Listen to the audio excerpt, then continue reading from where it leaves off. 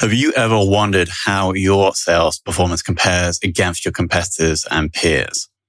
The B2B Sales Benchmark Report provides the definitive guide to what success looks like in 2021. See how you compare in terms of win rate, sales cycle, average deal value, relationships, and engagement. You can see the results and get the full report at ebsta.com/B2B-sales-benchmarks.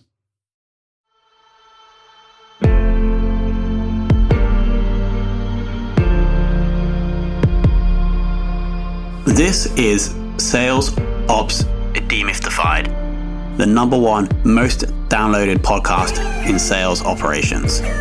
We invite the brightest minds in sales operations onto the show to deconstruct the why, what, and how behind rep productivity, forecasting, metrics, and all things revenue. This podcast is brought to you by Ebsta, the leading customer engagement platform for Salesforce.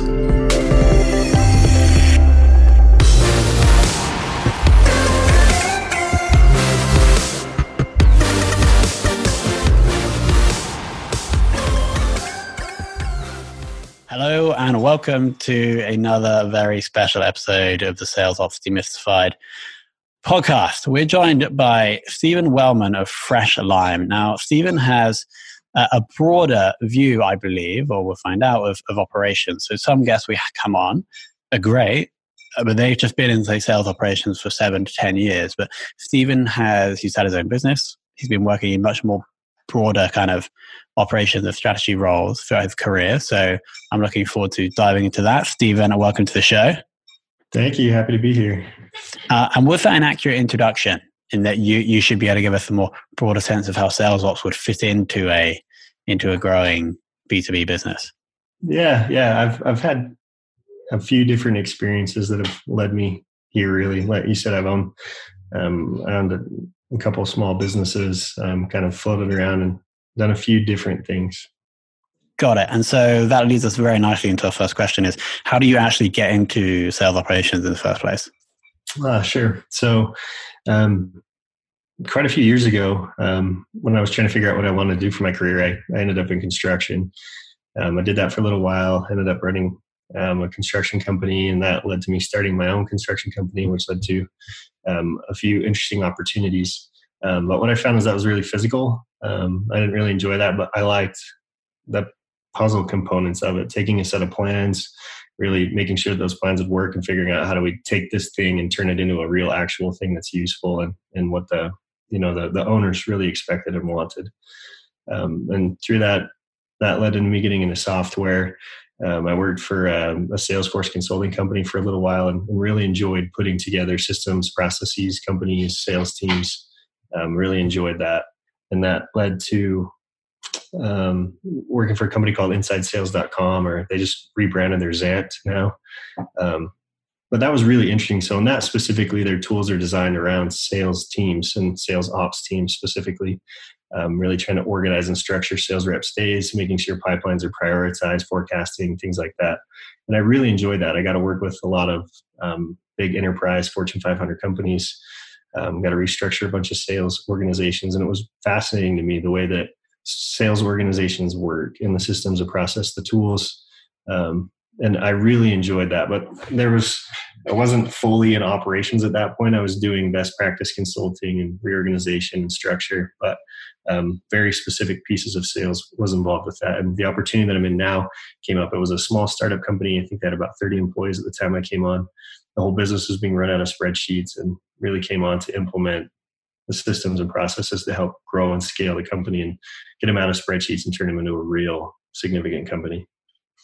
Got it. So you talk about Fresh Lime, right? Yeah. Cool. And are you the first kind of operations resource there? Yes. Awesome. And how many sales reps at the moment? Right now there's 12. 12 sales reps and just you. And you're not just sales ops, right? You're strategy and operations. Correct. Yeah, I do finance, customer success, some marketing operations, kind of all of it. Got it. And do you report into the COO? Yes. Got it. Awesome. I get, yeah. And so you're now looking at all these various different departments, and then you're just you also, you have the view of the sales operations. How do you feel like the view of the different types of operations, like, do you see it's just the same thing, or you're like, okay, today I'm going to look at sales operations, I have to focus on this? Like, how do you approach your day-to-day work? That's a good question. So obviously the teams are very different and the needs can be different, but one of the reasons why I enjoy doing so much is it's really the prospect and customer life cycle, right? And marketing, how are we targeting them? How are we getting in front of these people? How are we getting it in, nurturing them, and then getting them over to sales, ensuring that they have a good experience there, right? The value proposition, messaging, and all that's accurate. And then handing them over to the customer success team for onboarding, value realization, and, long-term success. So it can be very different depending on where it is I'm working or what I'm working on. But I enjoy the life cycle of it, beginning to end. So I enjoy that, where some people like to be more targeted or focused depending on how big the company is and the work you have to do. Got it. And I actually see that businesses are obviously shifting more to this revenue operation thing, right? And I see the advantage of that as like more of a consistent journey for the customer, right? So you might have one amazing person in the business of sales operations. So like the sales process is like extremely slick, but then they get to success and it's just like a shambles. So this is why I like speaking to more general operations people, because I assume then there's more consistency over the life cycle. Would you agree? Yeah, totally. I think I'm seeing really two different methodologies in how those operations teams are ran. I like all of it rolling up through a revenue operations function, and I've seen a lot of businesses that have a sales ops team that rolls up through sales ops, customer success through customer success, marketing through marketing. But I think it can create, to your point, a bit of a disjointed experience sometimes. And if those different teams don't know what they're doing when they're working in the same tools, they can potentially, get in each other's ways or cause issues, unknowingly. So I prefer having a revenue operations role or function, and all of those sit in that team. They might work directly with sales or marketing or whoever it may be, but they're up to the operations organization. And I think, to your point, it creates a streamlined experience. It helps with communication and collaboration, reporting, visibility, all of that. Got it. So as we're moving away from spreadsheets, what sales tech do you have in place right now? Yeah. So for our marketing, we use Mautic and Pardot as our marketing automation tools. We use Salesforce as our CRM, and we use Inside Sales, or rebranded as Zant, for our sales cadence tools and a little bit of predictive intelligence as well. They're really good at helping us score all the leads that we have coming in and figure out what's work. We use Zuora for finance and our CPQ. And then we use a company called Certify for our e-sign and collecting payment methods through signatures. And then on the customer success side, we use Churn Zero. And then for reporting, we use Power BI, Microsoft Power BI, and a little bit of Clipfolio for dashboarding for sales. Got it. Awesome. Very the very smooth lifting of tech tools. It's like you rehearsed that. Made a list. I didn't want to forget. Okay. Now can we shift to looking directly at the sales team? What are you doing right now to make these guys more productive? So we have reporting that we put in place. So we understand lead flow, right? Because we want to know how many leads have come in and how many of those go directly to sales as opposed to marketing. Then by targeting the ones that go directly to sales, we can make sure they're being called, how many times they're being called, and that they're, actually being worked, right? Trying to reduce some of that friction between marketing and sales, but ensure that the sales team's getting at bats. And for them specifically, we have reports that show their open opportunities and their pipeline and how long it's been since each one's been touched. Certain flags are raised if it's been too long since an opportunity was touched, and then also which ones don't have a next scheduled event to try to keep them on task. And then reporting around cadence information, how many times they're calling, is it too many, is it too few, what's the contact rate, just trying to make sure that they're not over or under calling. Got it. So you're basically tracking almost like everything you can about what these people are doing to ensure that nothing slips through the cracks. Yeah. And one of the main reasons for that, we have a lot of sources, and our business model is focused around partners and relationships there. So as partners are giving us things, we need to make sure that we're treating those valuably and making sure that that partnership is taken care of. And part of that's making sure that they get called and things like that. So really, we kind of have two masters, more or less, the partners and the accountability there for what they're doing for us, and then sales and that accountability to make sure that they're hitting their number and they have what they need to be successful. Got it. I assume did you implement Salesforce when you joined? Yeah. I helped them purchase it and oversaw the implementation. Got it. And so I assume the data quality must be pretty good, right? If you've been managing it since it came in. That's a loaded question. It's never great. And we have some unique struggles because we do have partners giving us leads. So we're getting thousands upon thousands of leads every single month from various sources. And because we focus in key verticals, there's overlap in a lot of those partners. So what I did to handle what I can within that is when a lead's created, I check the phone number. We work with a lot of small local-based service businesses, so like Steve's Roofing or John's Auto Shop or whatever that may be. So we can't really use names to try to separate those out because there's a lot of Steve's Roofings. So the decision that we've made was around phone number. If somebody gets two different emails from two different people, they'll just ignore one of them or throw them in the trash. But if they get two different phone calls from two different sales reps in a 5-minute period, that can be quite intrusive. So we're looking at phone numbers when they come in. We're checking that to see if they exist in the system. And then if we are, we're attaching that lead to the main lead. We're marking it as a duplicate so it doesn't come through any of our reporting or for sales to call. But they have access to go find that lead through the master if they need to see notes or where it came from or information like that. Got it. And I assume you're able to have, I think you said 18 sales reps, right? 12.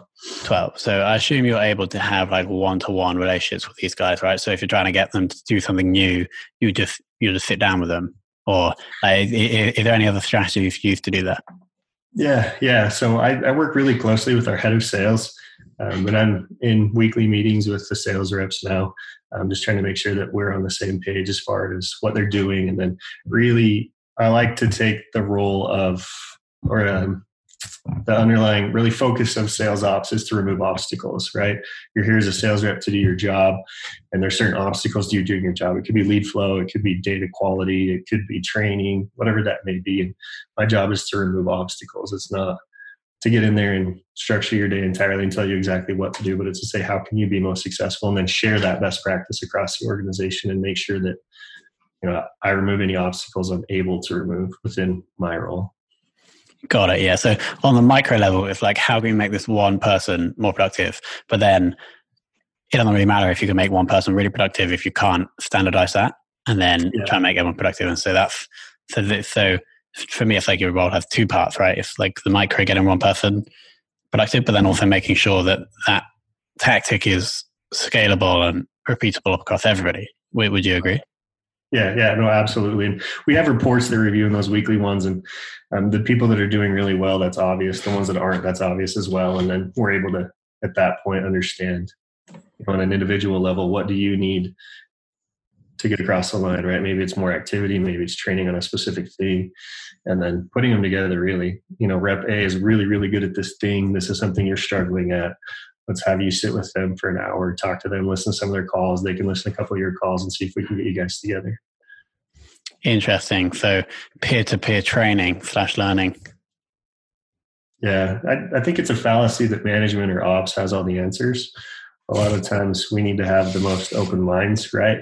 And I think those one-on-ones and teams are interesting times to meet with that because not everybody's great at the same thing. And some people have answers that you don't. So you have to put yourself in a position where you can find those answers and be open to,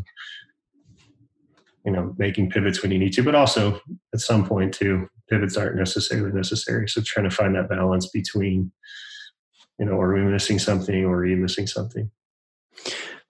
So every episode we pull out one thing and use it as a quote for the episode. And I think we just found the quote, and that is, it's a fallacy that managers / operations have all the answers. I think that's so true, and we've never heard that before. Awesome. Now, can we turn our focus to the sales forecasting process? I assume you're pretty involved with that. Yeah, I knew that you were going to ask this. So I'm currently in the process of building out a forecasting system and tool, but we don't currently have a real baked forecasting process that we use. It's been a pretty big gap, but over the last 18 months, the focus has been, getting Salesforce implemented, getting Cadence in place, marketing spun up, customer success. So we have some basic stuff. We look at numbers and stuff, but we don't have a real system in place. Got it. So are you going to be looking to do that completely within Salesforce once you do get up and running? That's a good question. So because we are a smaller company, cost is obviously important. I've spent a significant amount of time around forecasting just in my time at InsideSales.com. So I have a pretty good feel for how it works and I know what I want. In the last week, I used Power BI, for example, to pull data out of Salesforce. And I looked at, for the last 90 days, how many sales we have, what's the average life cycle, what's the average deal size by vertical. And then I have some basic forecasting now that says, here's our number for the month. Here's how many sales we have at the current, the last 90-day average. Here's how many sales that we need to hit that number, and then projecting where we're going to end at current rate. So I've got a little bit of that stuff right now, but not a lot. Got it. And so would you agree to a statement that when you are in the early stage of the business and you have other things to do, getting a forecasting process is not at the top of the priority? There are other things that should be done first. Would you agree? It depends. Where I own end to end, it wasn't a priority for me in what we were trying to do. So it really just depends. If your company's heavily reliant on trying to raise money and things like that, forecasting is a lot more important. It really just depends on the vision and goal of the executive team and aligning to that. Sure. KPIs. Now, you mentioned you did some consulting inside sales. So I assume you're pretty versed in different sales KPIs. Do you have a favorite sales KPI if you could only track one for the rest of your life? Oh, goodness. For me, this is going to be controversial. I didn't know you were going to ask that question. I got a list of KPIs. If I had to pick a favorite one, it's going to be really controversial. I think I would say the contact rate by dial attempt. Just so interesting. I know that everything's being worked, but not overworked, right? The ADR's time is precious, where they're great ADR functions, great business development functions keep the AE teams humming, right? And so making sure that we're not leaving money on the table, but also I've found leads in my system that reps have called 100 times, right? You should never be calling anything that much. So all that wasted time, right? You could have pulled, 10 or 15 demos out of that 100 phone calls if they did it right? Just so I understand this, so contact rate by dial attempt. So does that mean you're tracking it for me attempting 100 dials by only getting in contact with 10 people that I get 10%? No, sorry. It's if I dial once, what percentage of those phone calls are answered, twice, 3 times, 4 times. So we could figure out you should be calling 8 times and then moving on, right? Got it. So with it for the same contact. Yeah. Yep. Interesting. And so then you can see, so is that to ensure that your reps are dialing enough times? Is that the point of tracking? Yeah, they're dialing enough times and they're not wasting time over calling. Interesting. Yeah, that is, I'm not sure if it's controversial, but we've definitely never had that before. And I'm pretty sure that people listening might not be tracking that. So I think that's super useful. Thank you, Stephen. Okay, final question. In your whole career, who has taught you the most about sales operations? So I worked with a guy, his name was Mark Regan. So he was the COO at Inside Sales for a little while. He moved on. He was the SVP of global sales ops for Facebook and their workplace for a little while. He just moved on to another company, but he had a really interesting approach. It was a really data-driven approach. Like he took from the sale and he completely reverse engineered the whole sales process back to the number of leads that were received and the phone calls that were placed. And then he built dashboards that were all over the company that said, here's the number of leads that we need to hit our number this quarter. And then here's the number of phone calls ADRs need to make in order to qualify enough prospects to give to our AE team to close enough business. And those dashboards were all over and it was super fascinating. And I loved that analytical approach because I'm trying to remember, there's a quote I heard: opinion against opinion title wins, opinion against data, data wins. And so many businesses are run by opinions now, not data, which comes back to sales ops and management not having all of the answers. So having a clear structure and reporting mechanism in place helps the business make right decisions. And that was a lesson that he really ingrained in me. So data beats opinion, but if you don't have data, then title beats opinion. Yeah, when opinion versus opinion, title wins. Yeah. Opinion versus data, data wins. Got it. That's another quote.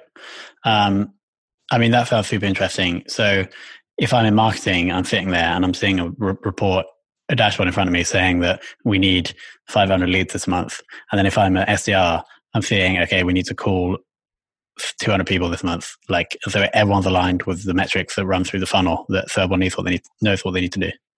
Yeah, everybody knows what their part is. And that really helps as an organization to know, without getting involved in everyone's business, are you doing your part, right? And what does it take? And then that tells you too, like, if it's too many calls per rep, we need more rep. If we can't afford more reps and there's, something broken in our system, right? We don't close at a high enough rate, our CAC's too high, whatever it may be. Got it. And it's also going to, like, not in a bad way, but add social pressure to people, right? If you're an SDR and you're like, have done less calls than everyone else in your team and the team's behind the goal, you're probably going to do it, so you don't face rejection from the social circle. Right. And that can be that a lot of people frown on that type of visibility, but I think it's incredibly valuable because if you are behind, it's going to do one of two things, and it's become quite apparent, right? You're either going to realize that you're struggling and you want to make it work, and you'll figure out how to make it work, and you'll look for that help, and you'll look to your managers and your teammates to remove those obstacles, or you make excuses, you don't really want to do it, and it becomes quite clear that you're not the person for that job. Right? And then you're out. You're more suited to. So, Stephen, do I see you walking around the office, checking all the numbers and checking people's attitude and then kicking them out if they're... I'm joking. No, I'm sure you're not that harsh. As an operations role, and this is important, I own the numbers. So I own the visibility of the numbers, making sure that each department has the data that it needs and the reports that it needs to make the decisions that are necessary to run it. But I'm not accountable for those numbers, and I'm not the ones talking to the reps about them hitting their numbers or not. Got it. That's the distinction. Okay, awesome. Well, I got a page full of notes. Here are the things that I liked. I liked our little chat about consistency over the life cycle, and you can do that with a more basically feeding into the revenue ops function. The quote, it's a fallacy that management has all the answers.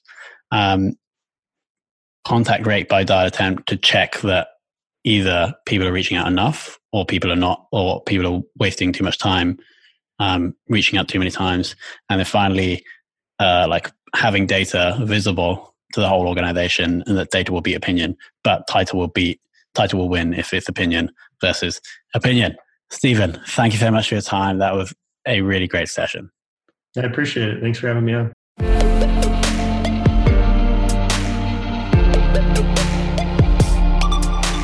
Thank you for listening to this episode of the Sales Ops Demystified podcast. If you are listening on a podcast listening application, then please subscribe, rate, and review. And if you have any questions about the show, if you know a guest, or if you have any questions about sales operations, just hit me up at tomhunt@ebster.com. That's tomhunt@ebster.com.